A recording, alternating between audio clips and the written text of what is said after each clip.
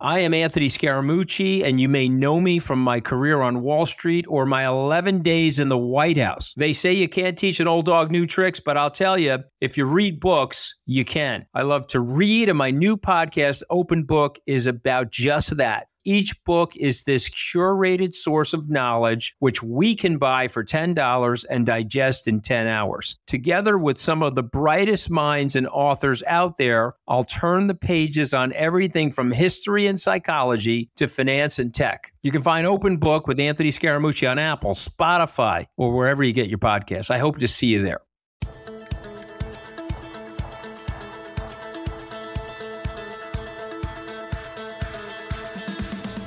Hey everybody, it's Joe Trippi, and welcome back to That Trippi Show. This week, a pretty good week for Democrats as we come down the home stretch. Alex, where do you want to start? Well, like you said, Joe, home stretch, 11 days to go. But, as we're recording this, you literally just got off a plane, basically, from Iowa. We recorded a couple days ago. What's the situation there? I literally, this morning, we got in from the rally in Clinton late last night. This morning, I had to drop Senator Doug Jones off at Cedar Rapids Airport about 7:15 in the morning, and then drove 2 hours to Des Moines to catch my plane because I was flying out of there. But let me tell you, we spent a couple of days, as you said, everything from I was knocking doors in Clive, Iowa, near Des Moines, and then went over and we hit Cedar Rapids, Iowa City, Clinton, as I said, with Mike Franken. And I'm telling you, it's pretty amazing, but he's got a real shot at this thing. So we don't need to dwell on it because I've done a lot of texting. We talked about it on our podcast. Tweeting, and we talked about it on our podcast on the episode we dropped on Tuesday. If people want to go and listen, but that day I had only been knocking on doors in Clive. I hadn't been to most of the eastern side of the state, from Cedar Rapids down to Clinton, doing 3 or 4 or 5 events, I think we did. And Mike Franken's message, people are really responding to it. Independents, Republicans, a lot of Republicans just tired of Grassley. And I think it's gotten so close there. I mean, the best poll you can get in Iowa is the Des Moines Register Seltzer poll and Seltzer. And it's got it a 3-point race now with Grassley at 46. So, that's for an incumbent to be that low. And then on top of it, everybody's wondering, like, as I was tweeting about the race, and as Senator Jones was tweeting about it as well, and doing some videos for social media talking about the race, people start like, come on, is this for real? Well, let me tell you, it's so real that Grassley's bringing Trump in to do a rally. That is wild. Yeah, up in Trump in Iowa for Chuck Grassley, right in the northwest corner of the state. Kind of reminiscent of how Roy Moore brought Trump in to Pensacola, just outside in the right media market for them in Alabama, but just outside the state. And I think they're coming in like 5 days before the election. So hopefully the energy Trump generates, if he still can, will fade by election day. But I feel really good about that one. So folks, if you can help Mike Franken out, we'll put a link in the show notes where you can help him and Doug Jones' efforts to help him in our show notes. But anyway, Alex, where do you want to get going on the other stuff that really did that I think is pretty good news that happened this week on the Democratic side? A huge couple of days, really. And I kind of think, Joe, we might just want to call this the Trippi Iowa effect, but you go to Iowa, get your boots on the ground, go essentially drive around the state. You're somewhat off the grid because you're driving through Iowa, and somehow the party has its best couple days in a while. Yeah. What get Trippi really the hell out of here? That probably worked. Yeah. That's what caught your eye. Great. That's fantastic. Yeah, I just think that the media has been they just sort of get behind the curve and keep doing the old, whatever they've been talking about, gas prices going up or whatever, and they've been sort of stuck on Democrats are screwed now, for the last 2 or 3 weeks, I think, and they see the polls tightening up and they jump all over it, and there isn't a lot of positive coverage with Great quarter for GDP growth, up 2.6%. That's huge. Gas prices down and continue to fall despite Putin and the Saudis' best efforts. Shell announced that they're buying back $4 billion of shares. Their profits doubled this quarter. I mean, come on. So then you get the polls that are out there. Too many to get into in one day. But the last three congressional generic polls on 538, Big Village has the Democrats +4 at 50%, 50-46. The Economist YouGov has it 49-45 +4. Morning Consult has it, 48-45. I mean, Alex, that's a Dems +3. So you got those three polls. You need to be up 3 or 4 points. Democrats need to have a real shot at the House. And hey, it's no one's talking about those. Yeah, but no one's talking about them.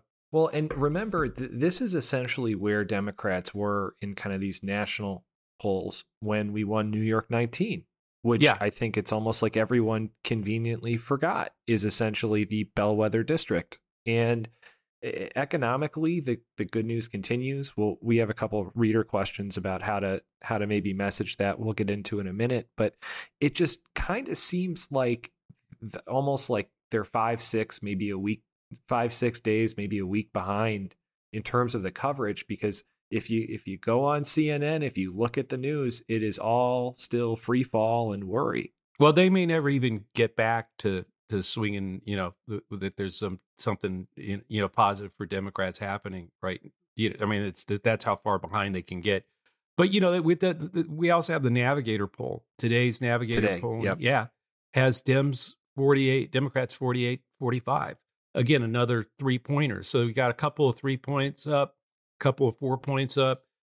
It's pretty, and their findings, I think, explain some of the, closing messages. The Democratic brand is strongest on doing what is best for the country and standing up for the middle class, while the Republicans have an advantage on valuing hard work and keeping us safe. I mean, these are the kinds of things that are out there. So, when you look at some of the other findings within that Navigator poll, though, the one that really stuck out to me is that Americans split evenly on whether Democrats are focused on the right things, 47%, or the wrong things, 47%, while Republicans are underwater on that question by 5 points. Only 44% of the country think that they're focused on the right things, and 49% think Republicans are focused on the wrong things. So that's a slight, by the way, that difference is about the 3, 4, or 5 points that you're seeing in these last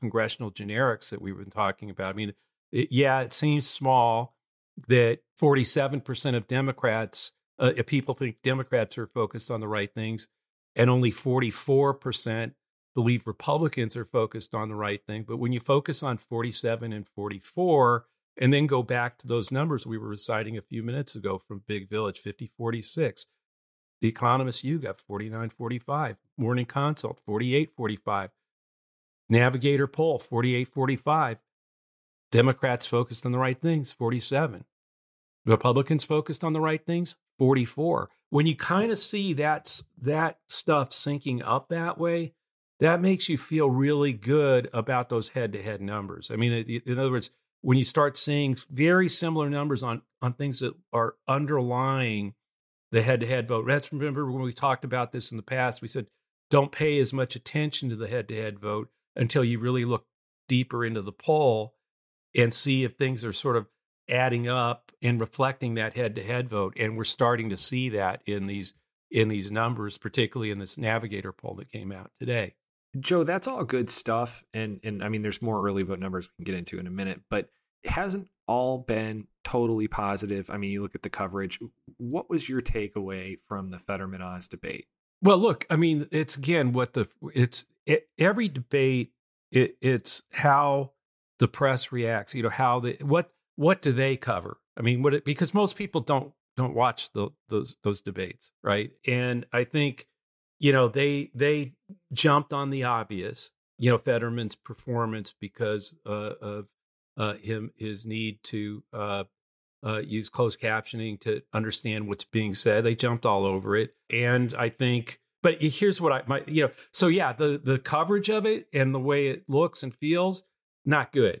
I mean, that's just the way it is. On the other hand, I'm pretty sure people have been pretty aware that Fetterman had a stroke, and it's been 5-6 months of them knowing it. I mean, being constantly reminded of it.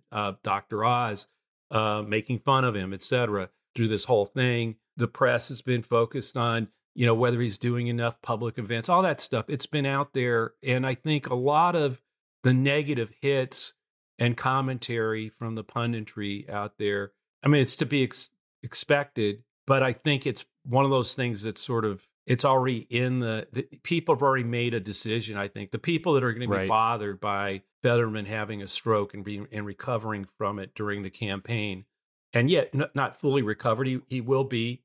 I mean, he will recover. He'll get even stronger. Actually, he's had a remarkable recovery from, when you actually talk to doctors and people who know.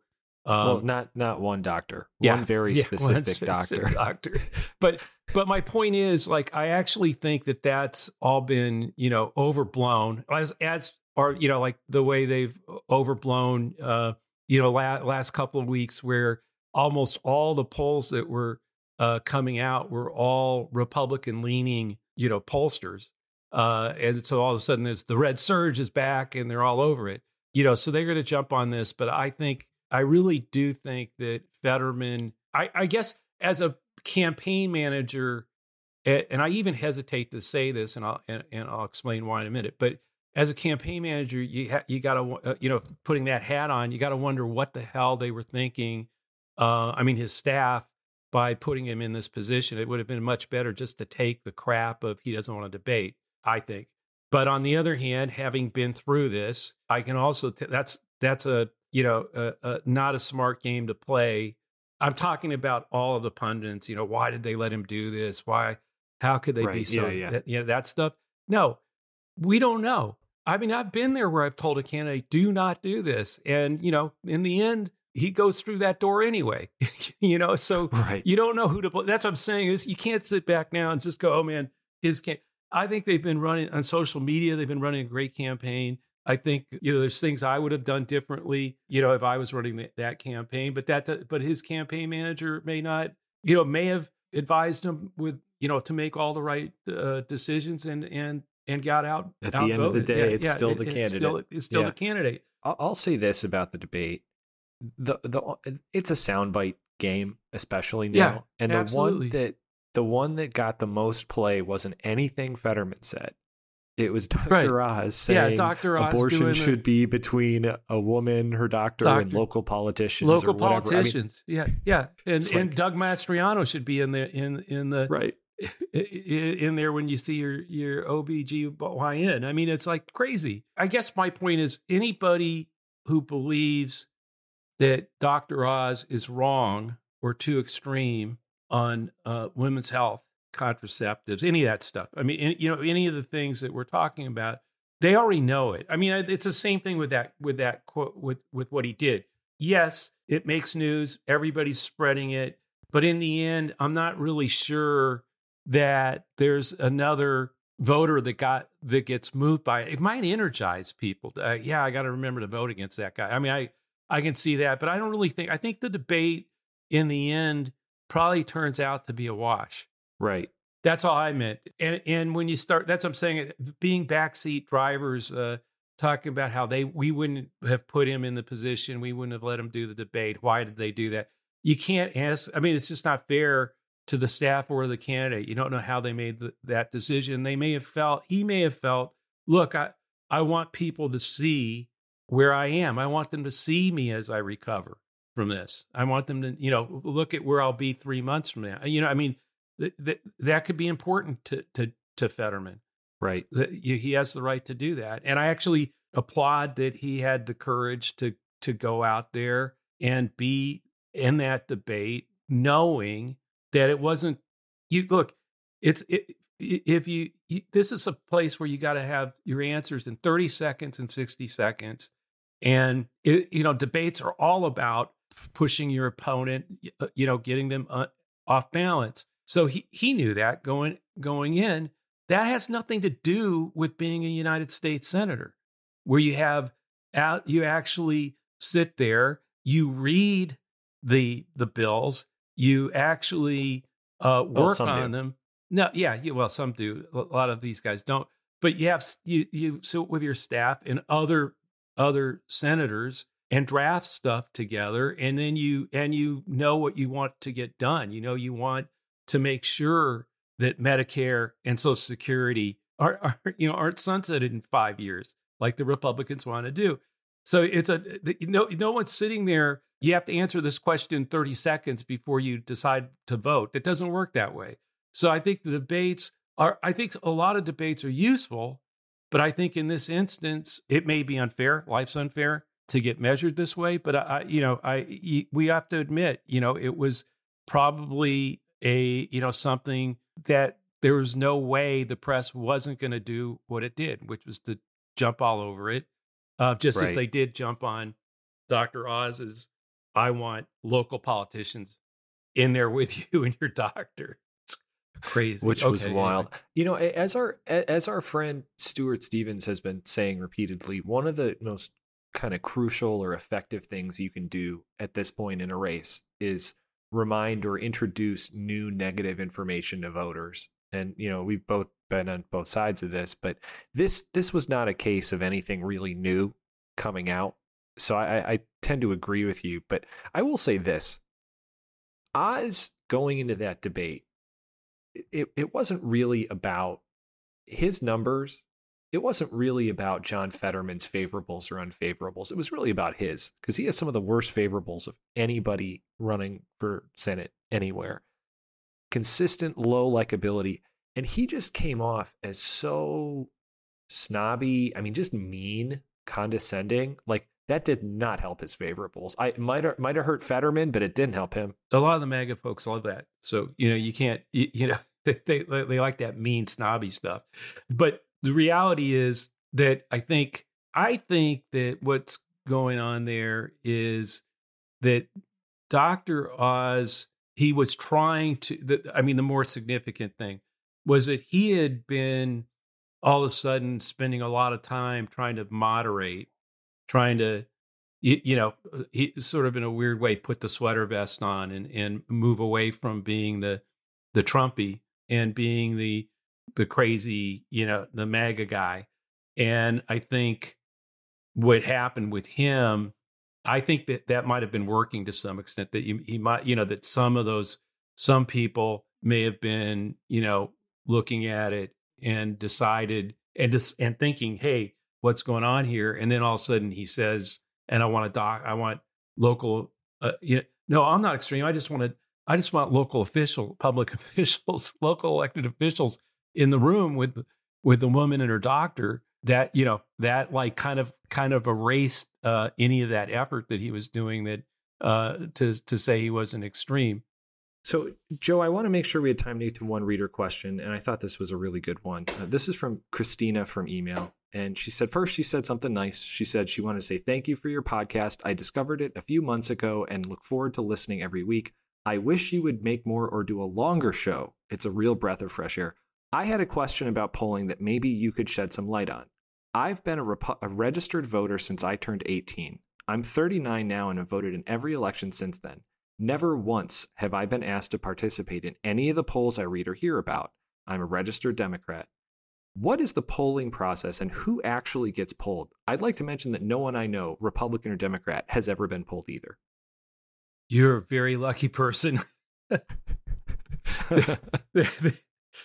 Seriously, I'm not making fun of it, but well, first of all, any good poll is a random sample. In other words, there's 140 million or so adult Americans, of registered voter numbers, and they're polling like 1,000 people. So, what they're doing is they're randomly, essentially, in layman's terms, it's more complicated than this, but they randomly are selecting 1,000 people out of that. Let's say in a state like California, it's upwards of, tens of millions of people in that state, right? And so, maybe they'll do 1,500.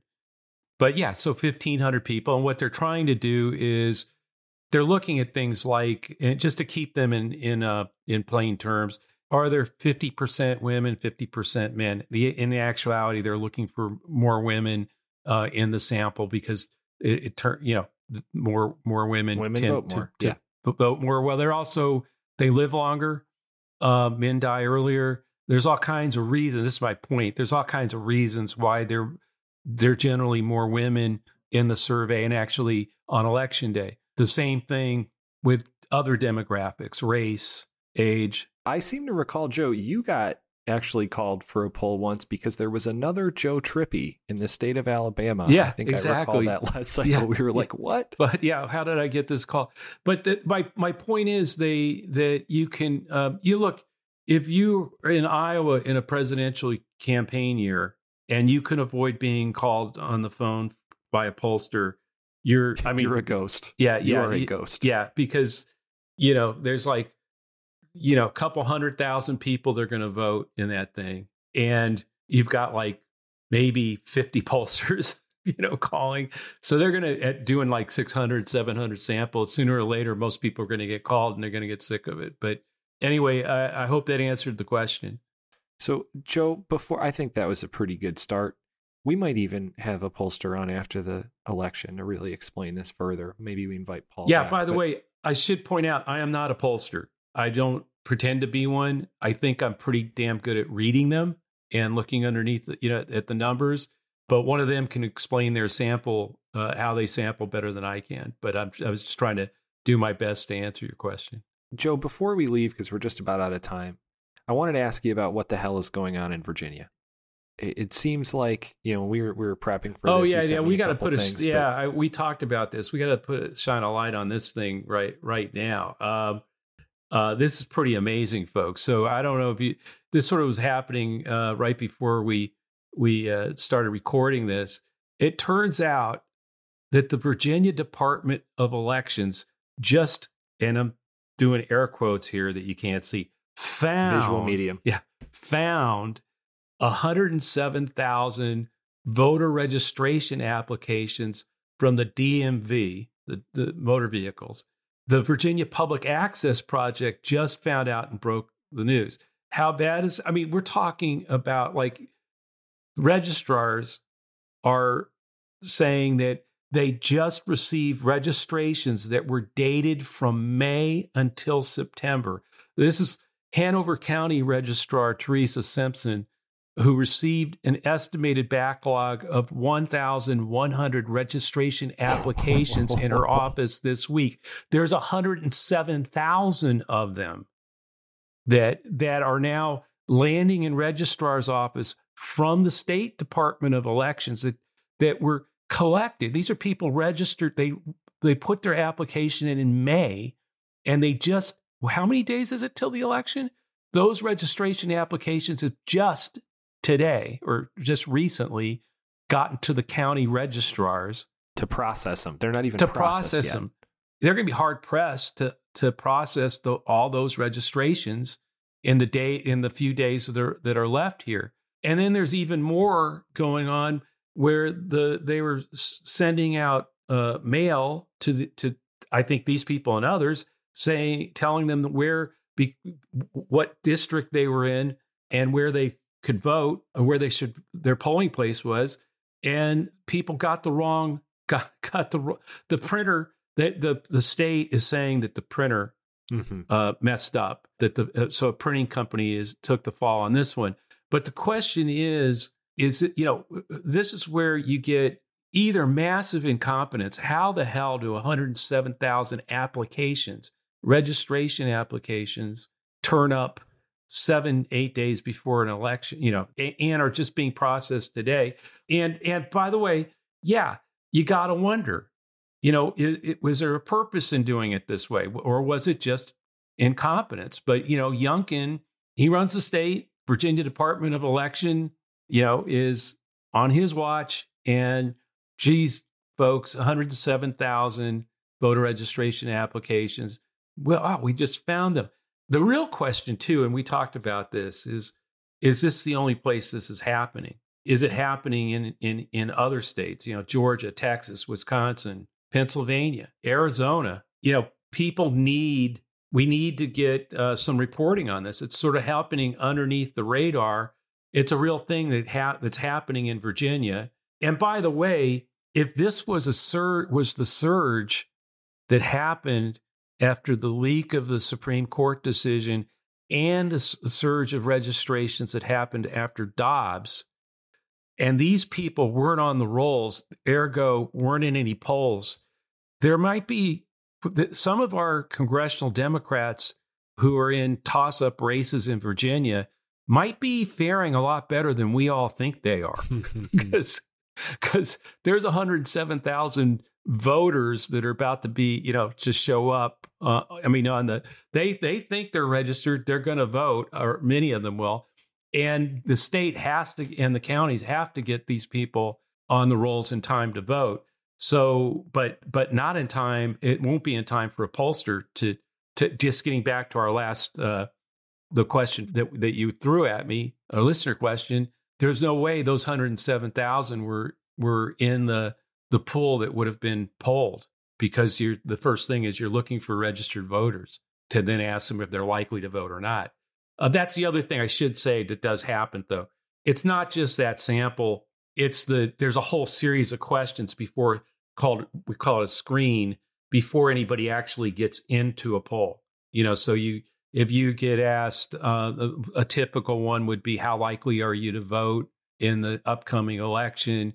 Certain, somewhat certain, not too certain, not certain, not going to vote. If you say you're not going to vote or not likely to vote, they don't bring you into the poll. Well, the problem with that is, a whole bunch of people said they're not likely to vote. Then the Dobbs decision happens, and all of a sudden, people who've been saying they're not likely to vote, but they didn't get in the screen yet. So you'd have to be the next poll where you would see, maybe numbers change because of new people saying, yes, I'm certain I'm going to vote. So there's all kinds of different things that happen before you actually get to the meat of a poll where, okay, you're now in the group that we're going to ask.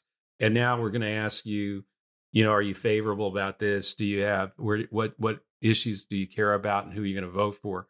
But to get into that poll, even to be selected as a potential part of the sample, and then answering some of the questions that screen you in or out, it's a complicated process. And you're right, Alex, we should probably get Paul or somebody on to talk people, to answer some of these questions. But folks, pay attention to the Virginia Department of Election newly found 107,000 voter registrations again. And I think the big eureka here may be that there's 107,000 more potential voters than even the campaigns knew of.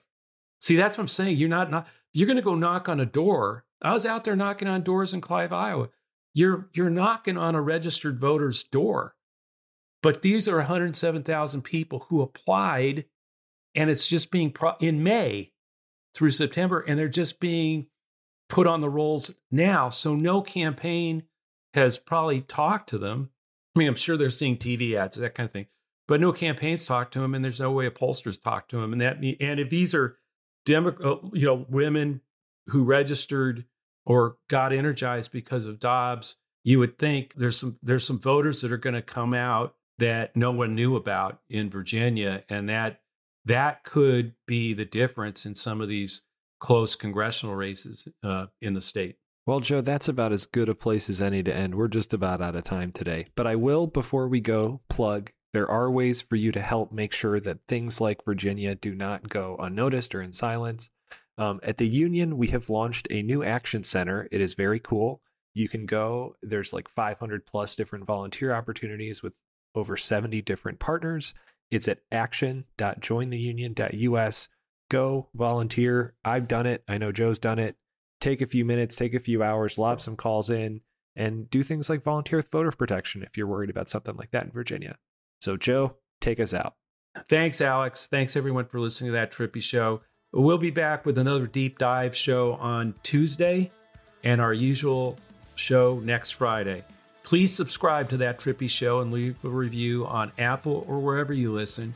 You can always send us a question to thattrippyshow@gmail.com or leave us a question and a review on iTunes. See you next time. Really run through the tape. Work hard, everybody. It's getting close. It's getting tight, but we can do it.